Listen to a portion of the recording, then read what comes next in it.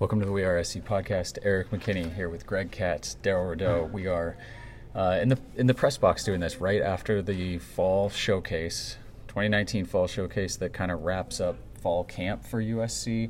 Now they have 2 weeks of game prep to really get into the season, get ready for Fresno State. The scrimmage overall, fine. I don't think it gave us any sort of, big in-depth look at anything we hadn't seen so far this fall. Some big plays, some missed plays, some, growing pains a little bit kind of all over. But, Daryl, I'm going to start with you and just go ahead, jump into defense. What you saw, and I think maybe kind of a look at overall what you're seeing from the defense out there. It goes back to the cliches, the perception and the reality. The perception that Clay wants us to believe is that by simplifying the defense or by simplifying terminology, guys are going to play faster. But then there comes that line of demarcation where you simplify things so much that the guys aren't prepared or as prepared as they need to be. And in a showcase like today, when there's live bullets and you got the pace, it felt like every other series was a 2-minute drill. You don't have enough time to kind of collect and gather your composure. We saw the difference between those who have matured within the system, who have years tenure under Clancy Pendergast, and some of the younger guys that they're going to have to rely upon, whether it's from the defensive line, linebackers, or even the secondary. I think it was very glaring that the secondary had a lot of communication breakdowns, and as a result, it led to their technique breaking down. Too many times did we see receivers crossing their face. Other times, it felt like the receivers did a really good job of splitting the two safeties and penetrating the middle of the field, which is like the holy grail for this defense. That's the one area that's coveted and has to be protected if you're going to eliminate the big plays. You'll give up the 50-50 balls because you realize that USC's receivers are very athletic. But it felt like a tell sign that this defense isn't as glued as you would think that they would be, considering that on the flip side of that, offensively, Graham Harrell implemented a whole new system. This is a defense that has been playing under Clancy Pendergast, and you'd like to think that they'd be a lot further along than they are. Your thoughts, Katz? Well, I'm looking at it from kind of an offensive point of view. I don't think there was any head-turning moments. I don't think there was anything that all of a sudden you said, that's something we haven't seen before. The performers that performed well last scrimmage performed well this scrimmage. The quarterback situation to me is status quo. I mean, you could just say each one of them provided what they've done in the past. I don't envy the decision-making process for Helton or for Harrell. It's going to be a tough thing. I do believe that whoever starts at quarterback is not a bet to be the quarterback at the midseason point. It's going to tend on how the offense shapes up. Right now, they can pass the ball with the best of them deep. Right now, they've got some sure-handed receivers like John Jackson III, who's, to me, has emerged as a great possession receiver. The guys like Pittman, the guys, like Tyler Vaughn's, they're outstanding NFL futures. The big key to me, Daryl and Eric, is that offensive line. It is like the elephant in the room to me because I did not see an impressive running game at all. What was impressive is that when Marquise Step comes in there, the sophomore, he creates a running game because he knocks everybody backwards. But in the long run, that's not going to be successful. And I'm just worried that some of the teams that are really elite teams, Notre Dame, Washington on defense, Utah especially, what's going to happen when the one thing that we don't see and we haven't seen is what happens when, as Daryl points out, those live bullets, they take off the yellow shirt off that quarterback, and that quarterback is going to take some shots, and that's going to be a test of how that offense actually evolves. Yeah, and when you talk about the offensive line, I really keyed up on the tackles. At times, they looked like they were isolated on an island, and I thought that the officials today were very generous in terms of allowing the play to extend, because there were a few times where I thought, whether it was Christian Rector or Drake, I thought that they at times got the better of the offensive linemen, but the play continued to extend. So it looked like a aha moment or a successful deep pass, but it was really just smart young defensive players playing smart football and allowing the quarterbacks to extend their plays. I think for me, if there's sort of a red flag at this point and about the scrimmage, it's that it feels like the first couple practices of fall camp we saw a lot of this stuff. And I don't know, obviously we're not breaking down film, we're not in the huddle, we're not talking to the guys during practices, but it feels like the improvement that we've seen over 2 weeks, if you take that to the next 2 weeks, it doesn't feel like this is going to be a great team yet. You need I think the curve that you need has to be really steep from now to then. I think we've seen steps, I think we've seen positions get better and solidify. I'm still curious to see if it all clicks. Out here, the passing game, we've definitely seen practices where it's like they've put together sort of a run and they get the defense on their heels and attack. And to the offense's credit, we did see that. There were a couple times today where they were able to put 2-3 passes together, and you can see a defense going against this offense. When this offense does that, it's almost like once you get that second or third completion, the defense has already given up a touchdown because they've kind of been stunned and they just can't quite get everything together to even play defense for the next 2-3 plays, and then all of a sudden there's a touchdown. Eric, I think you hit something on the head because when we've heard from Clay Helton and Graham Harrell about this offense isn't going to be very complicated in terms of throwing a ton of different formations and verbiages at you. Yeah, they may be multiples in terms of how they come at you from a personnel standpoint, but in terms of the plays, they have their core balance of plays. So this feels like an offense that is going to out-athletic you. They're going to beat you at the point of attack. And if they have success and they're able to kind of wear teams down, which they should because they can throw a ton of live bodies at you. But that's what makes the defense so disappointing. You've seen this offense now all throughout spring, all throughout summer, and yet with your best 11, you still can't manufacture enough plays to disrupt the timing and rhythm of the offense. Now, was that an indictment on the defense, or does that speak to the supreme athleticism of the skilled players on offensively? I'm curious to go back to you and one of your earlier points about the secondary. We knew going into the season you had to replace a ton of experience in that secondary. I mean, these are NFL draft picks, guys that have been there for playing for 4 years, in the system for 5 years, some of them. You knew a lot of these guys coming in were talented but hadn't played a ton of football. Right. I'm curious, you watching these guys, does it feel like they're on the road there? Can they get there? Is this something where this group can gel and be a good to maybe even a great secondary at some point this year? Look, and I'm not trying to give away any secrets because I don't sit in the meeting rooms with Clancy and this defensive staff.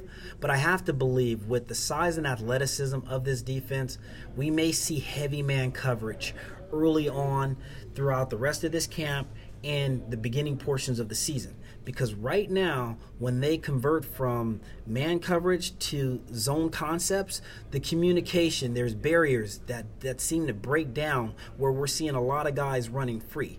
And for a coach that wants to go into a season with confidence, the best way to infuse confidence into a young athletic secondary, in particular at the corner positions, is to allow them to play a lot more man coverage, maybe sprinkle some zone to give them the confidence that, hey, I can play with anybody. It's thinking, it's the motions and the shifts and the adjustments right now that I don't think that these younger corners, younger being from age-wise in terms of freshmen coming in or experience on the field, they haven't quite figured out the most effective way to communicate with one another. So as a result, we're not seeing the best of their capabilities. So going to man coverage early on should give them the freedom to just express their athleticism. Greg, I'm gonna flip this over to you real quick, and I'm gonna immediately date this and ruin it when they announce a starting quarterback in the next 5 minutes while we're doing this. But can you give me? Let's go into a little breakdown of the quarterbacks. Again, what we talked about with a lot of stuff today, I didn't see anything today that made me think, oh wow, we haven't seen that from Matt Finger. We haven't seen that from JT Daniels. At this point, it really feels like this is what these guys are. This is what they can do, and my question is, when someone is named, then they take it up another level because the reps are going to increase so much? I think they'll naturally take it up a level in terms of cohesiveness. I don't know if that's necessarily going to be productivity. And the reason I say that is we don't know what the offense is going to be with whoever they select as quarterback, because each quarterback has his positives and they have their negatives. And we will find out in the first 3 games, right away, just what kind of offense they have with that particular quarterback in the game. Let's just assume that JT is the starter. JT hasn't been hit. None of the quarterbacks have been hit. Now, what happens when he starts getting hit? What happens when mobility becomes a question and the offense starts to stall, or there's some, pick sixes in there, and you say, well, wait a minute, he's just a piñata, and you can't do that. So what does that mean? Well, let's just say, for example, you bring in Sears. All of a sudden, Sears has mobility. The offense starts moving the ball. I'm not saying that Sears is the total answer, although I will tell you, we're pretty open and honest here, and I hope the listeners will appreciate it. This is just my opinion. I would be starting Sears. But then again, my job isn't on the line. I'm not worried about experience. However, with Sears, you have a guy who has shown his experience. He was against ASU. The fact that they lost is irrelevant to me only because what did Sears do in that game that allowed them to be so competitive, I think, from a leadership standpoint? Now, what I also would say is, hey, Fink is kind of like Sears. He's mobile. He can move around. He's a threat. So fine. Then you get down to Slovis, and he's very workmanlike. I don't really get into that he's young. He's inexperienced, but he's been well coached by a former NFL quarterback, and it shows. And he throws a couple picks, but then they all throw a couple of picks. Upsetting the apple cart. I think the real key here is, and I know that I'm probably creating some sort of a scenario here. What happens if Slovis is picked as the number 2 quarterback behind whoever they start?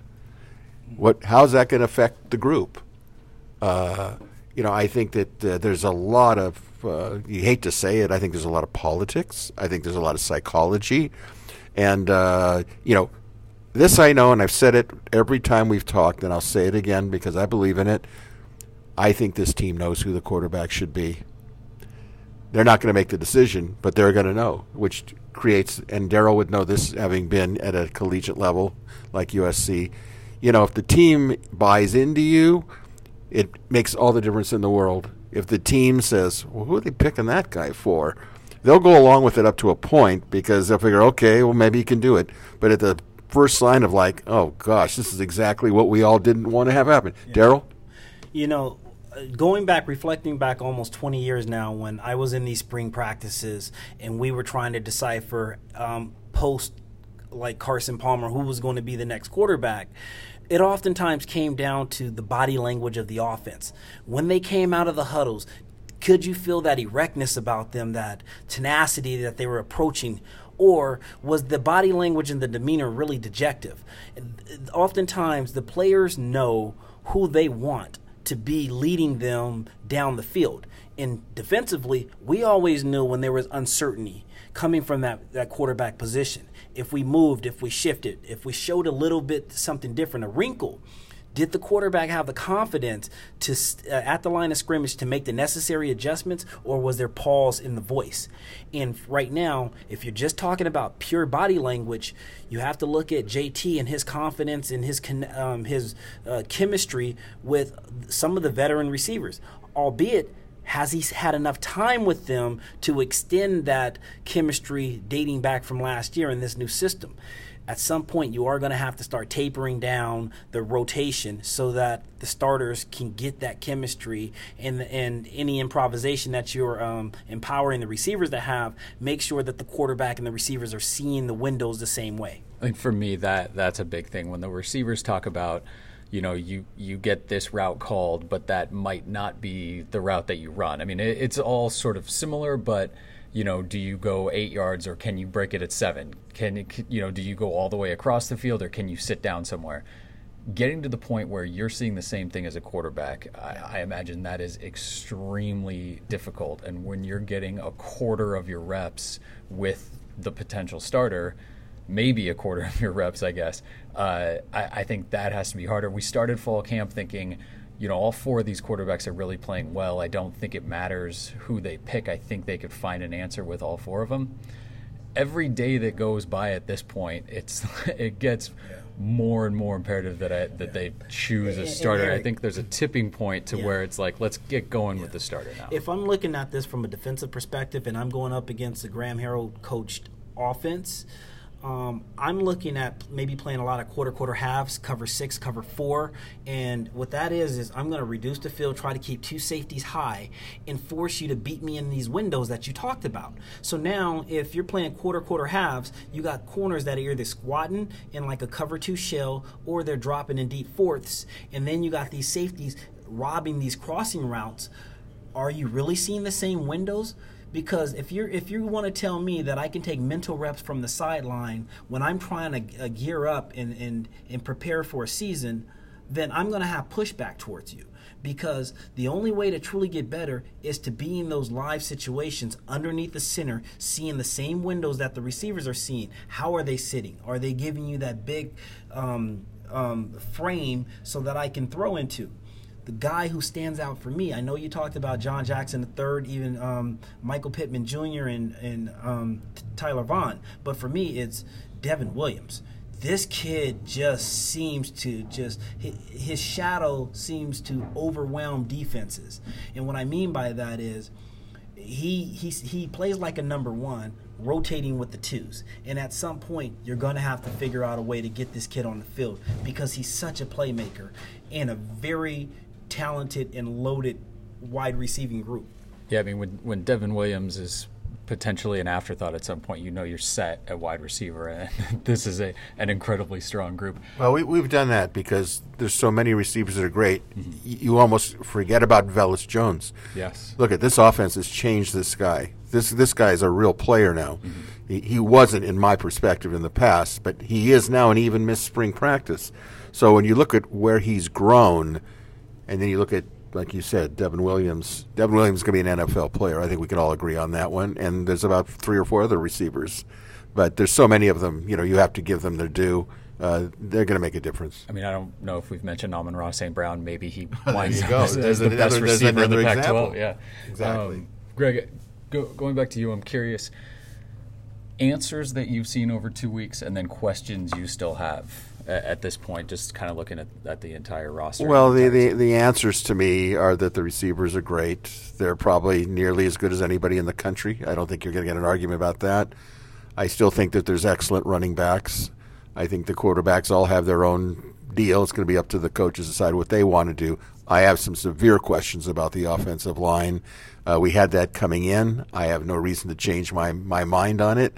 I think defensively they're going to be very aggressive. I think the secondary is inexperienced. They've had challenges, but remember that these quarterbacks have not been harassed. Okay, these quarterbacks have not been harassed with tackling. We don't know what's going to happen on both sides of the ball when it's release the Kraken. What's going to happen when the opposing quarterback, Fresno State or Utah, goes after our quarterbacks? How are they going to react? We don't know how our secondary is going to be helped by the pass rush of Tufele and Tuipulotu. We don't know. Those are like things we want to think we do, but those are going to be tremendous elements that are going to really evolve in it. Overall, I think this we don't know what this team is going to be about because the team's going to evolve as it goes. It's going to have to play game by game. Anybody who thinks that Fresno State's going to be a 13.5 win, it may end up that in the fourth quarter, but it's going to be a war. I can tell you that right now. Daryl, same thing at you. Yeah, for me, I'm going to focus on what I perceive to be question marks. You talked about the interior part of the defensive line. I have no problem with Pili, Tufel, and Tuipulotu, but it's the depth outside the rush ends, outside of Christian Rector and Drake. My question is, who after them can manufacture run. And the depth at the interior linebacker positions concerns me. You lose, at least for the beginning part of the season, Jordan Iosefa, who is like your duct tape. He's your Swiss Army knife. He's played everywhere known to man in the front seven. That gives you that versatility. Behind them, behind John Houston and EA, I'm concerned, is there a drop-off in terms of versatility, being able to cover the pass, or do you have a lot of hitmen who are looking downhill and just trying to stuff the run? Beyond that, I'm still, although Clay may be more optimistic about the nickel position, can you really trust Greg Johnson? I trust Chase Williams, but is he more of a safety, or can he play in space? And if not him, then you're going to Ray Scott, and again, you're just losing that athleticism. Do you have a guy who can play 3 downs at that position, or will it be a rotation, a carousel week by week? All right, I'm gonna ask myself the same question. I think answers, and we got a couple more clues today. The kickers, special teams. I mean, this is not something that we talk about a lot. Ben Griffiths got into a punt today that it went more than 60 yards from the line of scrimmage. I think we counted something like 75 or 78 yards from where he punted it. 72 or something like that. Yeah, from where he punted it. And fair caught at the 8-yard line. Oh, by the way, it was insane. Was able to do that. We've all fall camp. It feels a little crazy when you don't know who your quarterback is to be raving about your punter and be okay with it. But he's been that good. Chase McGrath has come back and started kicking, and yes, he is bombing field goals right now. He made a 51-yarder today and made it look easy. It is really good to see him back. Those are two positions where when you go into a season with question marks on offense and defense, to know that your two kickers, and of course we're jinxing them for the whole season talking about this, but to know your two kickers are as good as those two are, and then Alex Steadhouse too on kickoff saw a lot of touchbacks today. I think those are positions that, obviously with the questions somewhere else, we don't spend a lot of time talking about, but it was good to see those again and again. Like I said, those are answers for me that those spots at least are locked up. Well, I think you hit the nail right on the head. I mean, we've been talking about Griffiths. He's an NFL punter. He's I think he's going to be the best punter ever at this school. Tom Malone was great. He was good, but Tom Malone's not in the NFL and was not in the NFL for long. This guy's going to be there because he can do so much with the ball, and he can, if he was a pitcher in baseball, he said this guy's, Aroldis Chapman. He can bring it. But I think your point about McGrath is really important, because the thing about McGrath is, just remember, this is a guy at a very young age was tremendous against Texas.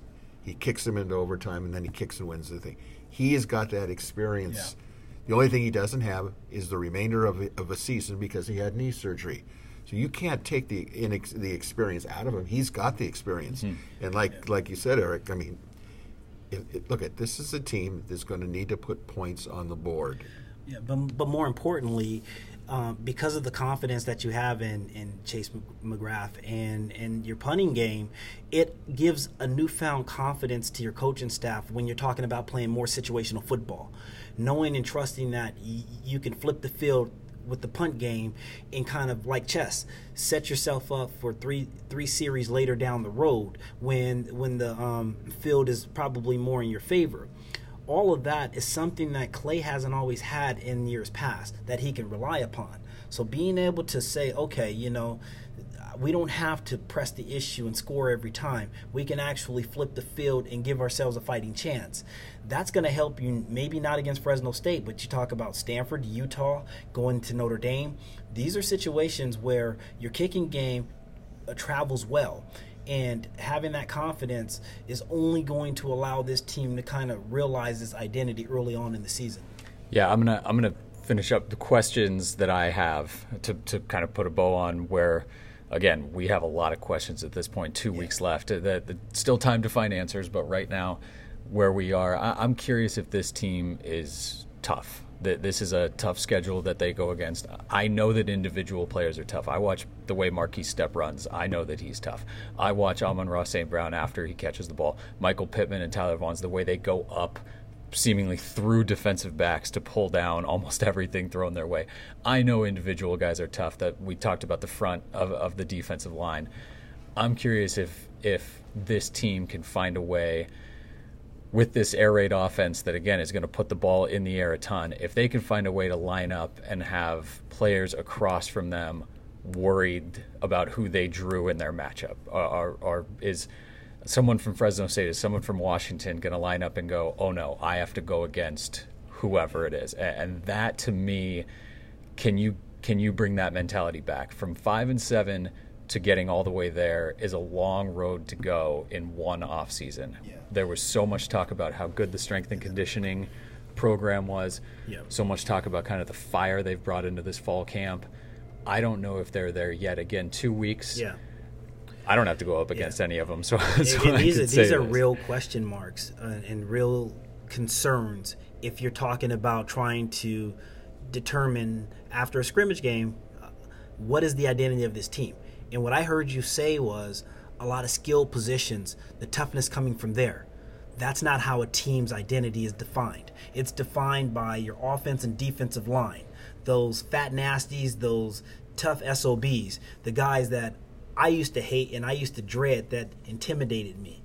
Okay? You want those intimidators to come from inside out, not outside in. When your team is built with tough guys outside, perhaps you're weak in the middle. I don't know if that's the case, but we haven't seen this offense or defensive line really assert their identity on a team that seems to be glamored by skill players. Yeah, I mean, I don't think that this fall camp ended on a down note with this practice. I don't think it was, the fall showcase. I think it's a lot of what we've seen. I think there's a lot of sort of building blocks to where in 2 weeks we could see a lot of improvement. We could see this team come out against Fresno State and everything sort of clicks and everything looks good. I don't think it's a finished product yet, and I don't think anybody would kind of disagree with that assessment. But over the next 2 weeks, this team's going to get a lot more work in, and we'll see where things are come Fresno State. So we've got 2 weeks to wait. Team's got 2 weeks to put it together. We'll see how things go in the 2019 season. So for Greg Katz, for Daryl Rideau, this is Eric McKinney. Thanks for listening to the WeAreSC podcast.